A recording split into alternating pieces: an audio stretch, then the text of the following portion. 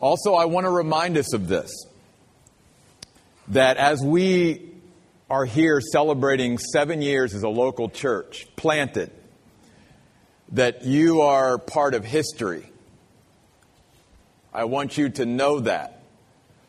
As I've shared with you before, 7 out of 10 churches that are planted do not make it to their 3rd anniversary. 7 out of 10. A lot of churches get planted. A lot of churches do not make it to this point. Out of those 30% that make it to their 3rd anniversary, only half of those make it to their 5th anniversary. So for us to be here on our 7th anniversary, strong, stable, excited about what God's going to do in the future, we know who to give all the glory to, and that's to God. He is the one. Absolutely. Absolutely.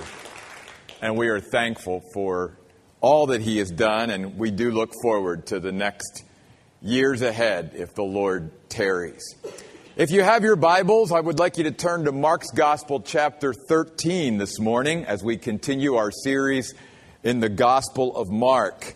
And to borrow a title from an old movie, we're going back to the future today.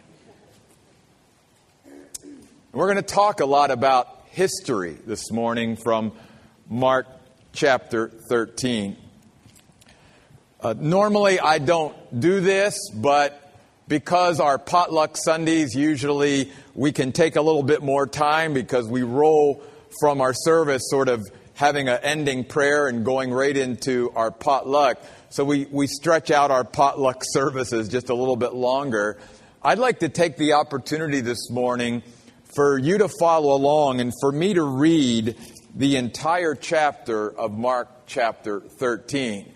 Because I'll be going back just a little bit to refer to it, but I want us to get sort of the totality of what Jesus here is revealing and what's happening here in Mark chapter 13. So please follow along with me as I read Mark chapter 13.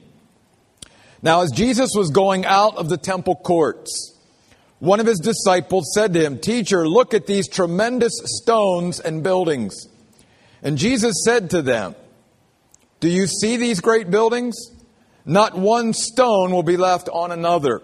All will be torn down." So while He was sitting on the Mount of Olives opposite the temple, Peter, James, John, and Andrew asked Him privately, "Tell us, when will these things happen? And what will be the sign that all these things are about to take place?" Jesus began to say to them, "Watch out that no one misleads you.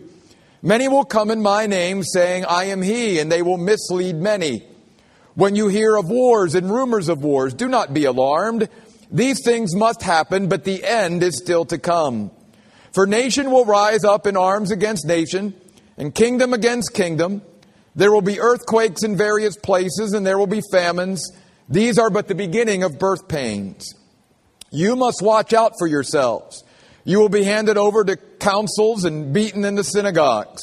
You will stand before governors and kings because of me, as a witness to them. First, the gospel must be preached to all nations. And when they arrest you and hand you over for trial, do not worry about what to speak, but say whatever is given you at that time, for it is not you speaking, but the Holy Spirit. Brother will hand over brother to death, and a father his child. Children will rise against parents and have them put to death. You will be hated by everyone because of my name, but the one who endures to the end will be saved.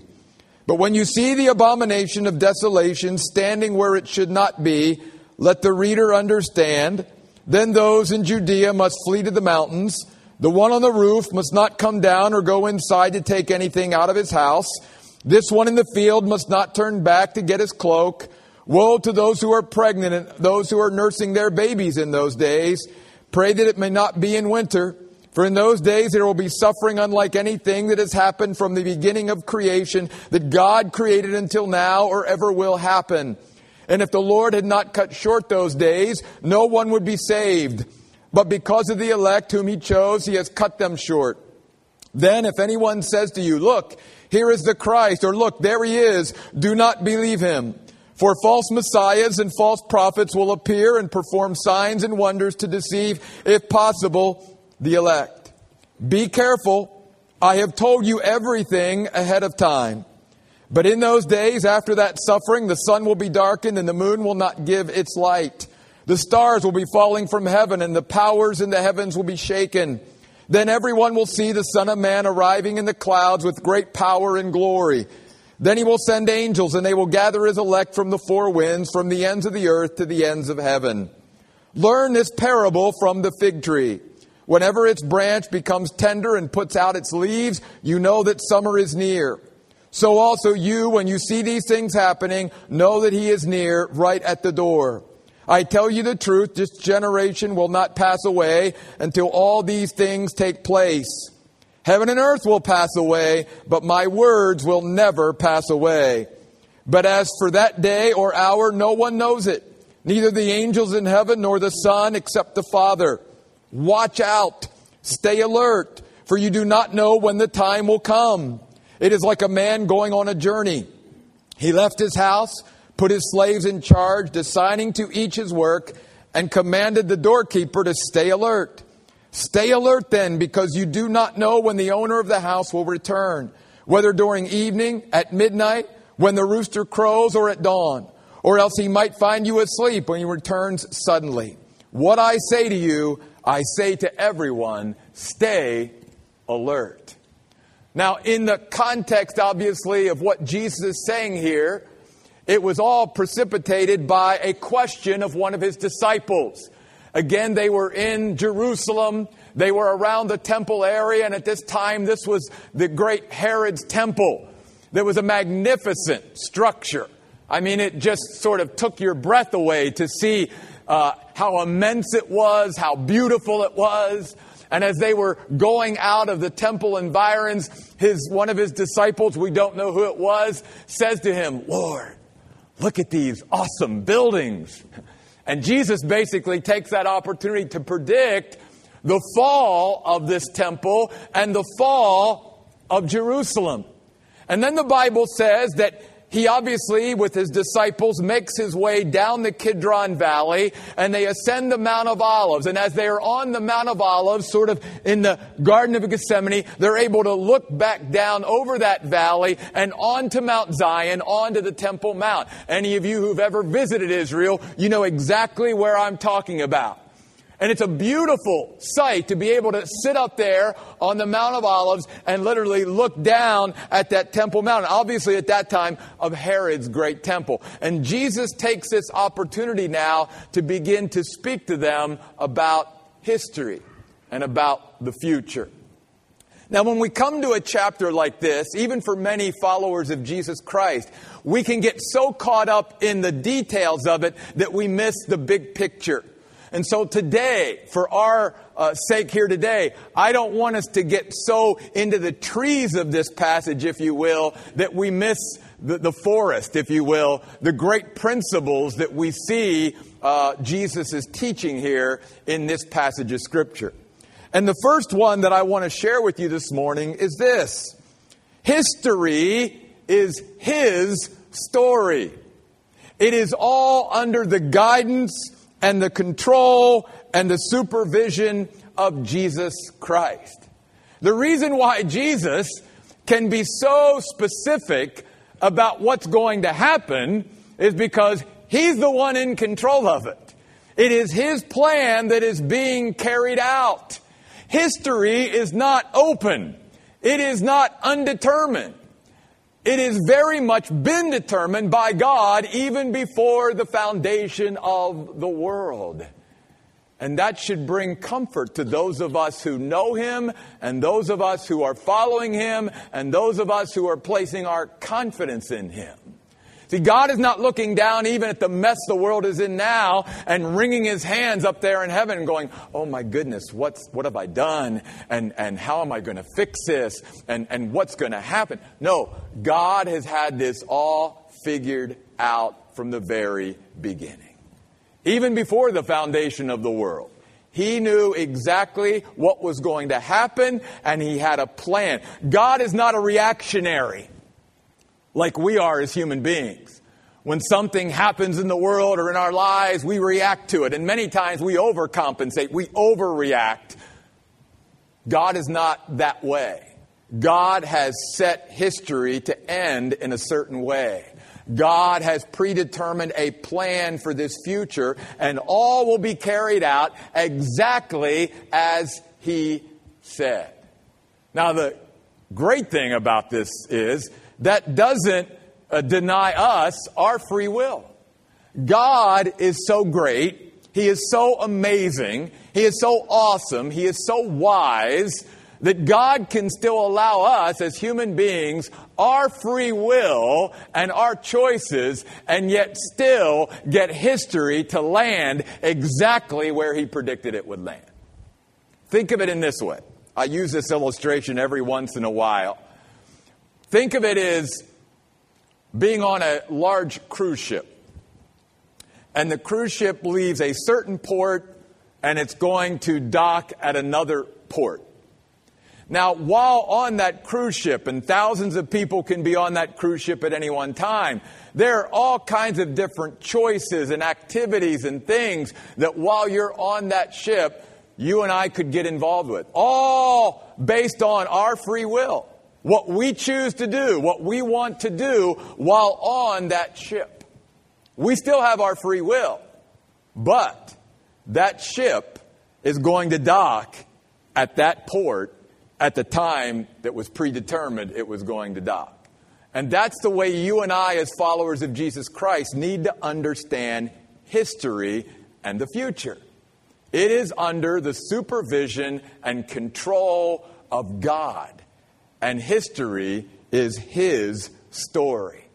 In Acts chapter 17, verse 31, listen to the word of God.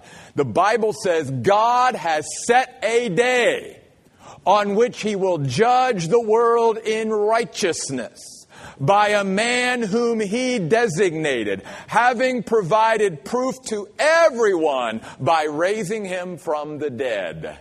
Acts 17, verse 31. God has set a day. In other words, there's already a day that God has determined, I'm going to judge the world in righteousness. And that day will never change.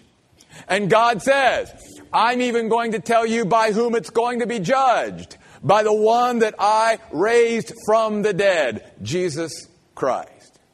All judgment has been committed into His hand. And God's word says, I have provided proof to everyone in the world because I raised Him from the dead. I gave human beings the evidence. I gave them the proof. If they do not believe in Jesus Christ and who He is based upon the clear historical evidence of the resurrection, that's their choice. But it's very clear. And God has set a day.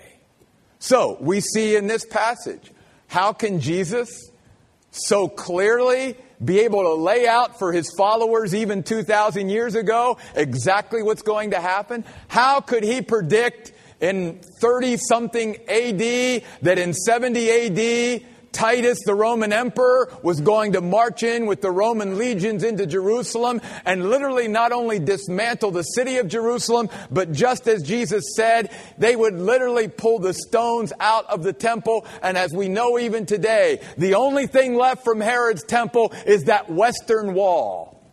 Many of those stones in Herod's temple, they tell us, were some of them hundreds of thousands of pounds each. Even larger than you see today in the Western or Wailing Wall. And yet Jesus said they will all be torn down. How did He know that? Because He's God and history is His story. But we also see from this chapter today that history as we know it is going to end. At least as we understand space and time today. Notice again up in chapter 13, verse 7, Jesus says, you'll hear of wars and rumors of wars. Do not be alarmed. These things must happen, but the end is still to come. In verse 13, the one who endures to the end will be saved. He makes reference to an end. Then in verse 31, great verse, heaven and earth is going to pass away. There's going to come an end. Now, when he talks about heaven here, he's not talking about the abode of God. He's talking about the atmospheric heaven. And Jesus says, heaven and earth will pass away, but my words never will. So there is a reference to an end. Keep your finger there in Mark chapter 13 if you have your Bibles, and turn over with me to the book of 2 Peter, where Peter makes reference to this as well. 2 Peter.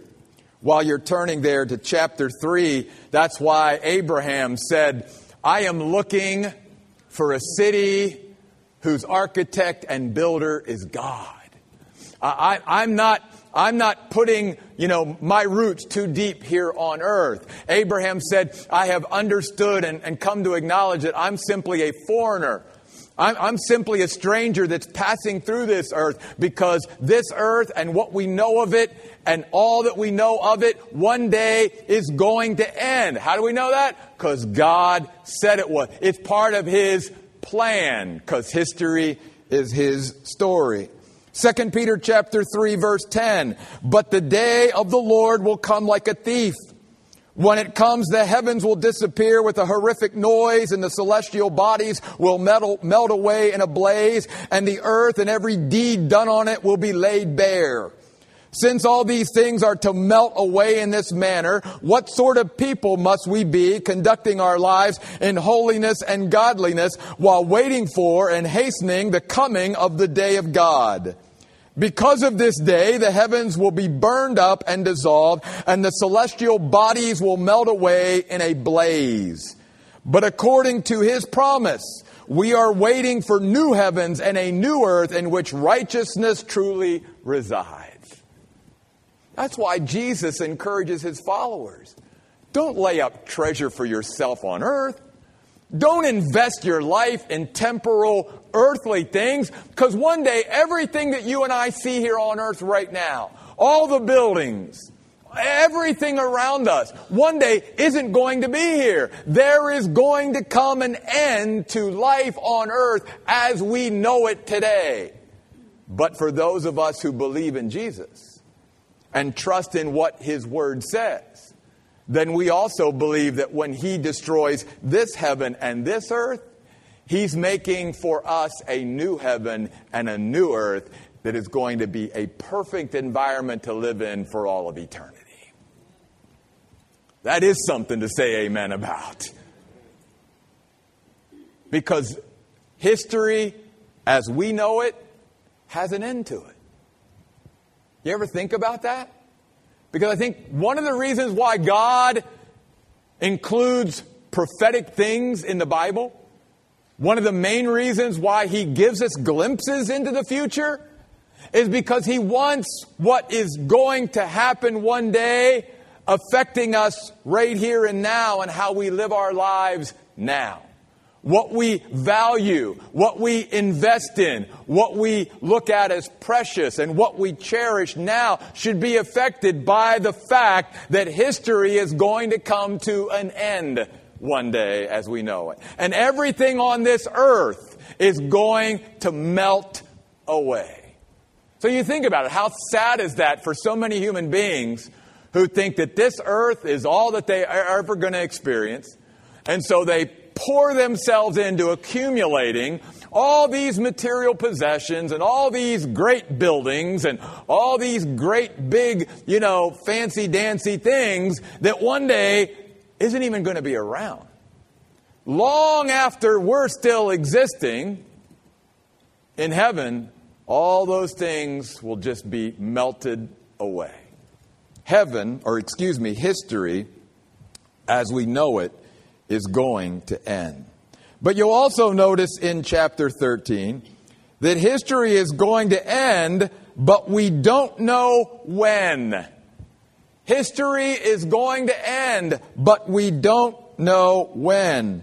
Again, I direct your attention to verse 32. But as for that day or hour, no one knows it. Can I stop right there? How many people down through history, Christians even, have been predicting when Jesus is going to come? Do you not read the Bible? No one knows it. I can remember back in 1988, some of you are old enough to remember this, there was a little booklet that came out that shook Christians. Again, clearly because they didn't know the Word of God well enough. Because it was this little booklet written by this man, 88 Reasons Why Jesus Will Come in 1988. I know, but you don't, I was there. It was like upsetting to be like, oh my goodness, is this? I'm like, no one knows it. In fact, Jesus goes on to say, not even the angels in heaven, nor the Son, except the Father. Now, what he's simply saying is in his human nature, and we don't have time to get into all this, Jesus is the most unique, obviously, person who ever has set foot on earth. He had two natures. He had a totally divine nature. He's 100% God. But he also had a human nature, 100% human. And he's stating here that in his human nature, he did not know when that time was. Well, if the angels don't know, if he didn't know, how are we supposed to know? We don't. We will not know when it will end. In fact, one of the very last things that Jesus even says to his disciples before he ascends back to heaven, after his resurrection, is they're all gathered there, and one of the disciples says, Lord, is it now time for you to restore the kingdom to Israel? And here's what Jesus says. One of the very last things he says before he goes back to heaven. He says, you are not permitted, Acts 1:7, you are not permitted to know the times or the periods that is set by the Father's authority. Let me repeat that. You are not permitted to know the times or the periods that are set by the Father's authority. And then he goes on to say, but you will receive power when the Holy Spirit comes upon you. You will be my witnesses. You will go into all the world, in Jerusalem, in all Judea, Samaria, and to the uttermost parts of the world. And then the Bible says he left the earth and the disciples were standing there. One of the very last things he says is, you are not permitted to know the time. That's something that is only known by God. That's why, if you go back up to verse 23, it's a real key verse here in this chapter. When Jesus says, be careful, I have told you everything ahead of time, everything that we need to know. Obviously, as human beings and even as Christians, there's a lot of questions we have for God about things we want to know that he hasn't revealed. But what God's word tells us is this. Everything that you and I need to know on this side of what's going to happen, he's told us everything that we need to know. And that's what we need to focus on. So often as Christians, especially when it comes to prophecy, we try to speculate about things that God has not clearly revealed. Why? Why are we wasting? There's so much in this book that we don't know because we're not focused on it. And let's start focusing on the things that he's clearly revealed instead of spending our time spinning our minds around the things that he hasn't clearly revealed. Because if he hasn't revealed it, there's obviously a very good reason for it. And he doesn't want us to know those things. But here's much of what he does want us to know. History's going to end, but we don't know when. History is also going to end with certain signs. You see that here beginning in verse 5 where he says, watch out, be aware that no one misleads or deceives you. There's going to be all kinds of deception and wars and rumors of wars and natural disasters and all these things. Listen, all that Jesus is saying is this is a world that is under strain. This is a world that is weighed down by sin and by the fall. what Jesus here is describing by all the signs of the times aren't what many Christians think they are. That we've thought for years that these signs that Jesus gives us somehow then can help us predict what clearly the Bible says we're never going to know when He's coming. No one does. But somehow we've taken it to be, well, He's given us all these signs so that we can predict when He's coming. No, that's not the reason He gave us these signs. He's giving us these signs to show us this is what happens to a world that rejects God. This is what happens to a world that turns to unrighteousness. This is what happens to a world when God abandons humanity to its own unrighteousness and says, you want to live that way? Live that way. I'll give you that choice. But then the world is going to end up in a mess. The world is going to end up broken. And the Bible even says that creation itself in the book of Romans chapter 8 is groaning, waiting for it to be redeemed and remade because of the curse of sin. This is the reason for these signs that Jesus gives us.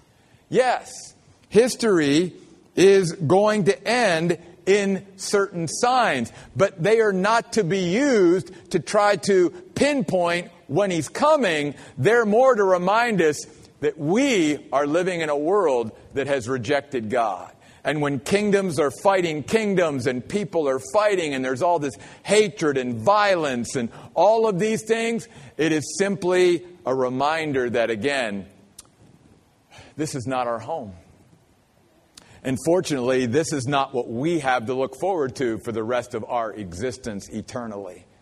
But that this is what happens when humanity as a whole says no to God. Here's the other thing that this chapter teaches us. That history is going to end in the triumph of Jesus Christ. We've sung about that already today. And look again at verse 24. In those days, after that suffering, the sun will be darkened, the moon will not give its light, the stars will be falling from heaven, the powers in the heavens will be shaken, and everyone will see the Son of Man, Jesus Christ, arriving in the clouds, here it is, with great power and glory. When He came the first time in Bethlehem, He laid aside His glory as the Son of God. When He comes the next time, He will never lay aside that glory again. And when He comes to the earth this time, He's coming with great power and great glory. And can I share something else with you that always excites me? Because I love to find places in the Bible about the future that you and I are in. So I want to take you to one of those. I want to take you to the book of Revelation, chapter 19, for just a moment, and show you the description of the second coming of Christ, and that you and I are in the Bible, whether you knew that or not. Revelation 19, beginning at verse 11. Then I saw heaven open, and here came a white horse. The one riding it was called Faithful and True, and with justice he judges and goes to war. His eyes are like a fiery flame, and there are many diadem crowns on his head. He has a name written that no one except him knows. He is dressed in clothing dipped in blood, and he is called the Word of God. The armies that are in heaven, dressed in white, clean, fine linen, were following him on white horses. That's us. That's you and me. Verse 14, Revelation 19. We are part of those armies of heaven who will leave heaven and come back to earth. You see, the next event on God's prophetic calendar is the rapture of the church, where He comes in the clouds. He never sets foot on the earth, and He receives all of those believers up to heaven. Then begins the 7-year tribulation period on earth, where he turns his attention obviously away from the church, because the church now is in heaven, and he turns his attention for one more 7-year period back to the nation of Israel, which is what Daniel's 70th week prophecy is all about in the book of Daniel. That there's still a 7-year period outstanding for God to come back and finish his work in the nation of Israel. And that's what Jesus is talking about in Mark 13, when he talks about during that time there will be suffering on earth unlike any other time in human history and ever will be. It's during that 7-year period of time which you and I will not be a part of if we know the Lord Jesus as our Savior. We will not be here on earth to experience all of that. But many that we might know will be. But the Bible teaches us that at the end of that 7-year period, as it comes to a close, there's going to be this great battle called the Battle of Armageddon. And as the battle commences, the Bible says this is what's going to happen. That before the battle even really begins, it's really no battle at all. The Lord Jesus Christ is going to come back and basically take over at that point. And guess who's going to come from heaven with him? You and I are. We are in verse 14 of Revelation 19. And then he says, from his mouth extends a sharp sword so that with it he can strike the nations. He will rule them with an iron rod. He stomps the winepress of the furious wrath of God, the all-powerful. He has a name written on his clothing and on his thigh, King of Kings and Lord of Lords. Which is why in Revelation 11:15, the Bible says the kingdom of this world has become the kingdom of our Lord and of his Christ, and he will reign forever and ever. Probably sounds familiar because it's part of Handel's Messiah that is sung at Christmas time. He will reign forever and ever. History will end with the triumph of Jesus Christ. And as we shared a couple weeks ago, one day every knee will bow and every tongue will confess in heaven, on earth, and under the earth that Jesus Christ is Lord to the glory of God the Father. I don't know about you, but that's pretty encouraging to me, especially as you look out at the world today. Well, the last point, but maybe the most practical for you and I today. History's end means that we should be ready for it.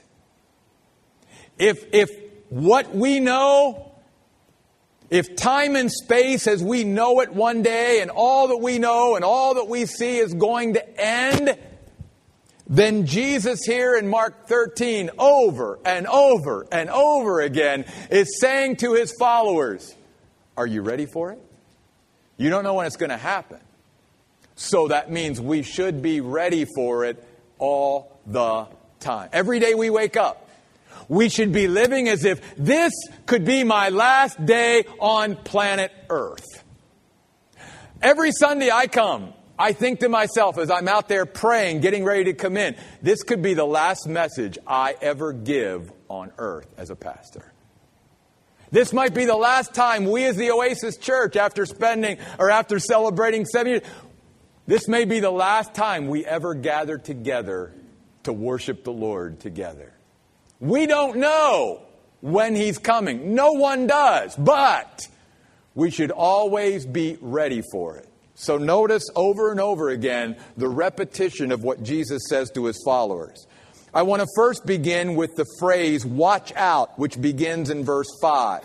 Jesus began to say to them, watch out. It means be aware, Christian. Be aware of what's going on and that history is his story. Be perceptive. Be discerning is what the Greek word means here. And he uses it 4 times in this chapter. In fact, over in verse 23, when the Net Bible translates it, be careful, it's actually the same Greek word. Be aware. Be discerning. Be perceptive. Because I've told you everything you need to know ahead of time. He also says it down in verse 33. Watch out. Be aware. Be perceptive. Be discerning. And then I missed one up in verse 9. You must watch out for yourselves. So over and over again in this chapter on the future and on history, Jesus is saying to his followers, you got to be aware. You got to be perceptive. You got to be a discerning people and know what's going on and where history is headed and what God's plans are. But he also says something else over and over again. And that starts in verse 33 when he says, after watch out, stay alert. And notice he repeats this 3 times at the end. In verse 35, stay alert. And the very last words he says of this chapter that's recorded in verse 37, stay alert.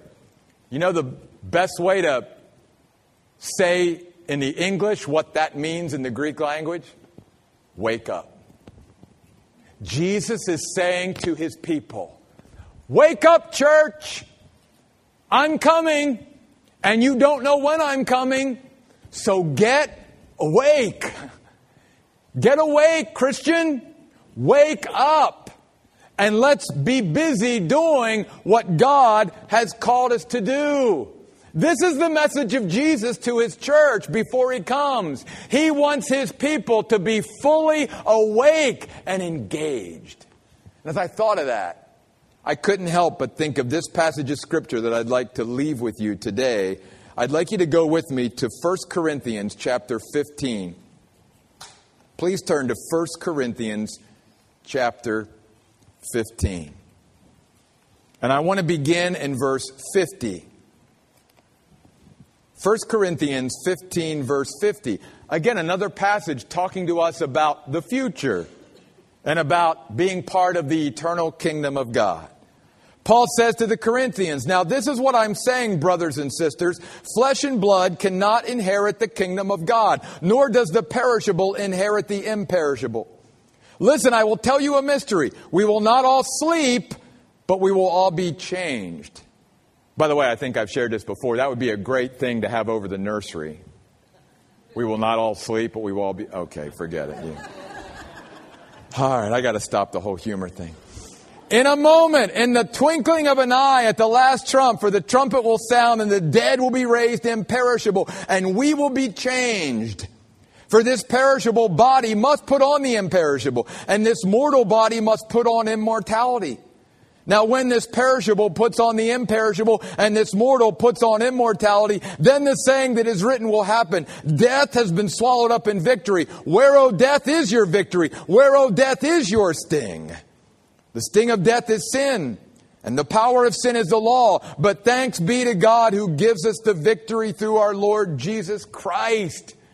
And so now Paul says, based on all that, on all that we know is going to happen to us because we believe and trust in the Word of God and what He predicts for us in the future, notice what should be our response in verse 58. So then, dear, beloved brothers and sisters, be firm.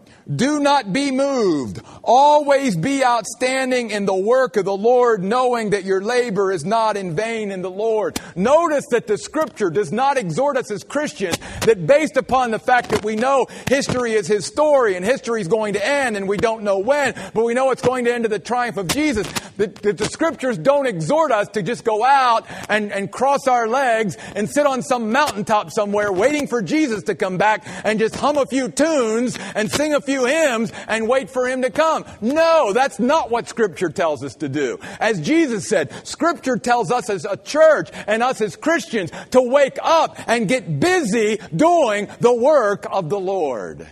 That's what Scripture exhorts us to do. The words in verse 58, be firm, literally mean to be solid. Be a solid Christian. In the Greek language, it talks about those who are securely positioned, meaning we're basing our life and living our life on the rock of Jesus Christ. That's what it means to be solid or firm. And then he says, do not be moved. That means to be settled. So many Christians are living an unsettled life. And Jesus, through His Word, is saying, be solid, be settled in me. And then He says, always, at all times, be outstanding in the work of the Lord. The word outstanding means to go above and beyond. It means to excel or to exceed. It doesn't mean that, I'm going to look around. Well, they're not doing very much for the Lord, so I guess I won't either. Or because everybody else really isn't fully engaged and fully awake, I guess I'll just slack off too. No, it means to superabound in the work of the Lord. That's what it means. That's what Jesus wants to see His people doing when He returns.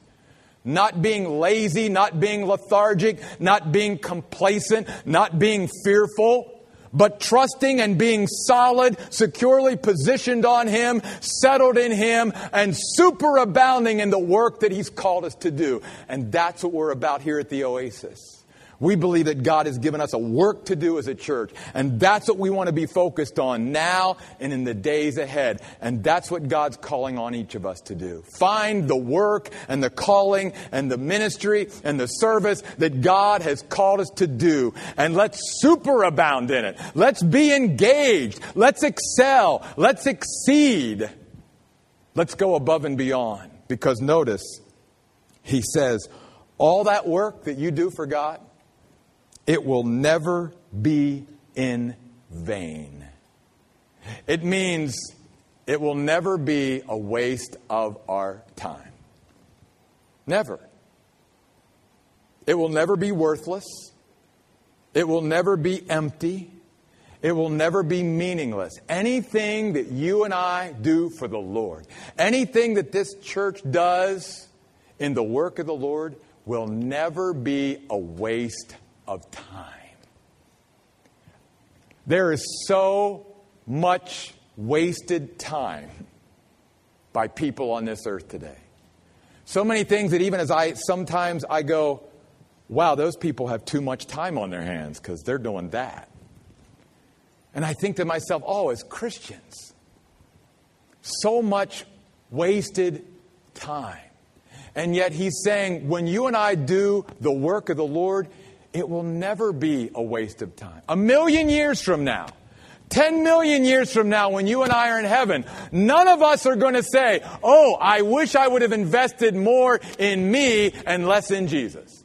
I wish I would have invested less in the kingdom of God and less in eternity, and I wish I would have invested more in earthly temporal things. None of us are ever going to say that. We're probably going to say just the opposite. Man, if I had my life to live over again, I'd have given everything for God. I'd have invested fully. I would have been fully engaged. I would have been all in with God. I would have superabounded in the work of the Lord. Because I know one day, when history ends as we know it, it is going to end in the triumph of Jesus. And because you and I are followers of Jesus Christ, if you're here today and you believe in Jesus, His triumph becomes our triumph.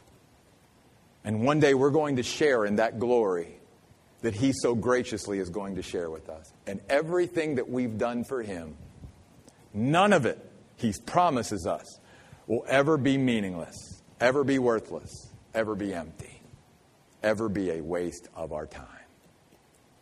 Folks, may we dedicate ourselves to the work that the Lord is giving us opportunity to get involved with. What a great message for us here on our 7th anniversary. A lot's been done, but a lot more needs to be done before Jesus comes. Would you stand with me as we pray?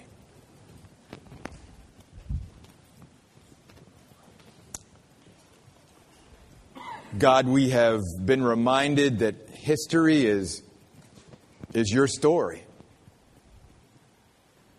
You're in control. You're guiding it. You're supervising it. It's all going to end exactly as you predict. And God, if that's true, and we believe that it is, then God, that should change the way we live our lives here and now. Because, Lord, we're not living for earthly things. Because we believe that everything on earth is going to melt away one day. Nothing on this earth that we know right now, materially, physically, is going to last. It's all going to be burned up. Only those things that are eternal, those are the things that's going to last. And so, God, I pray today as a church, as we do celebrate your faithfulness over 7 years to us, and as we look to the future, God, we would not get complacent. We would not become lazy or lethargic, even though we live in a world that has turned their back on you and we're suffering the consequences for it. God, may we as your people rise above it and realize that you've called us to live on the earth at this time. And that you call us, Lord, to your work, to be busy doing the Master's business. To be a solid Christian, to be a solid church, to be a settled Christian and be a settled church. Superabounding in the work that you've called us to. Oh God, would you call out your people today? Not only here at the Oasis, but all over this land and all over the world. Would we as your people and we as your church, would we wake up? Would we realize, Lord, the limited time that we have on this earth to be an influence and make an impact, and let's be all in with you and in your kingdom.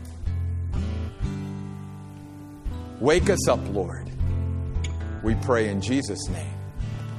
Amen.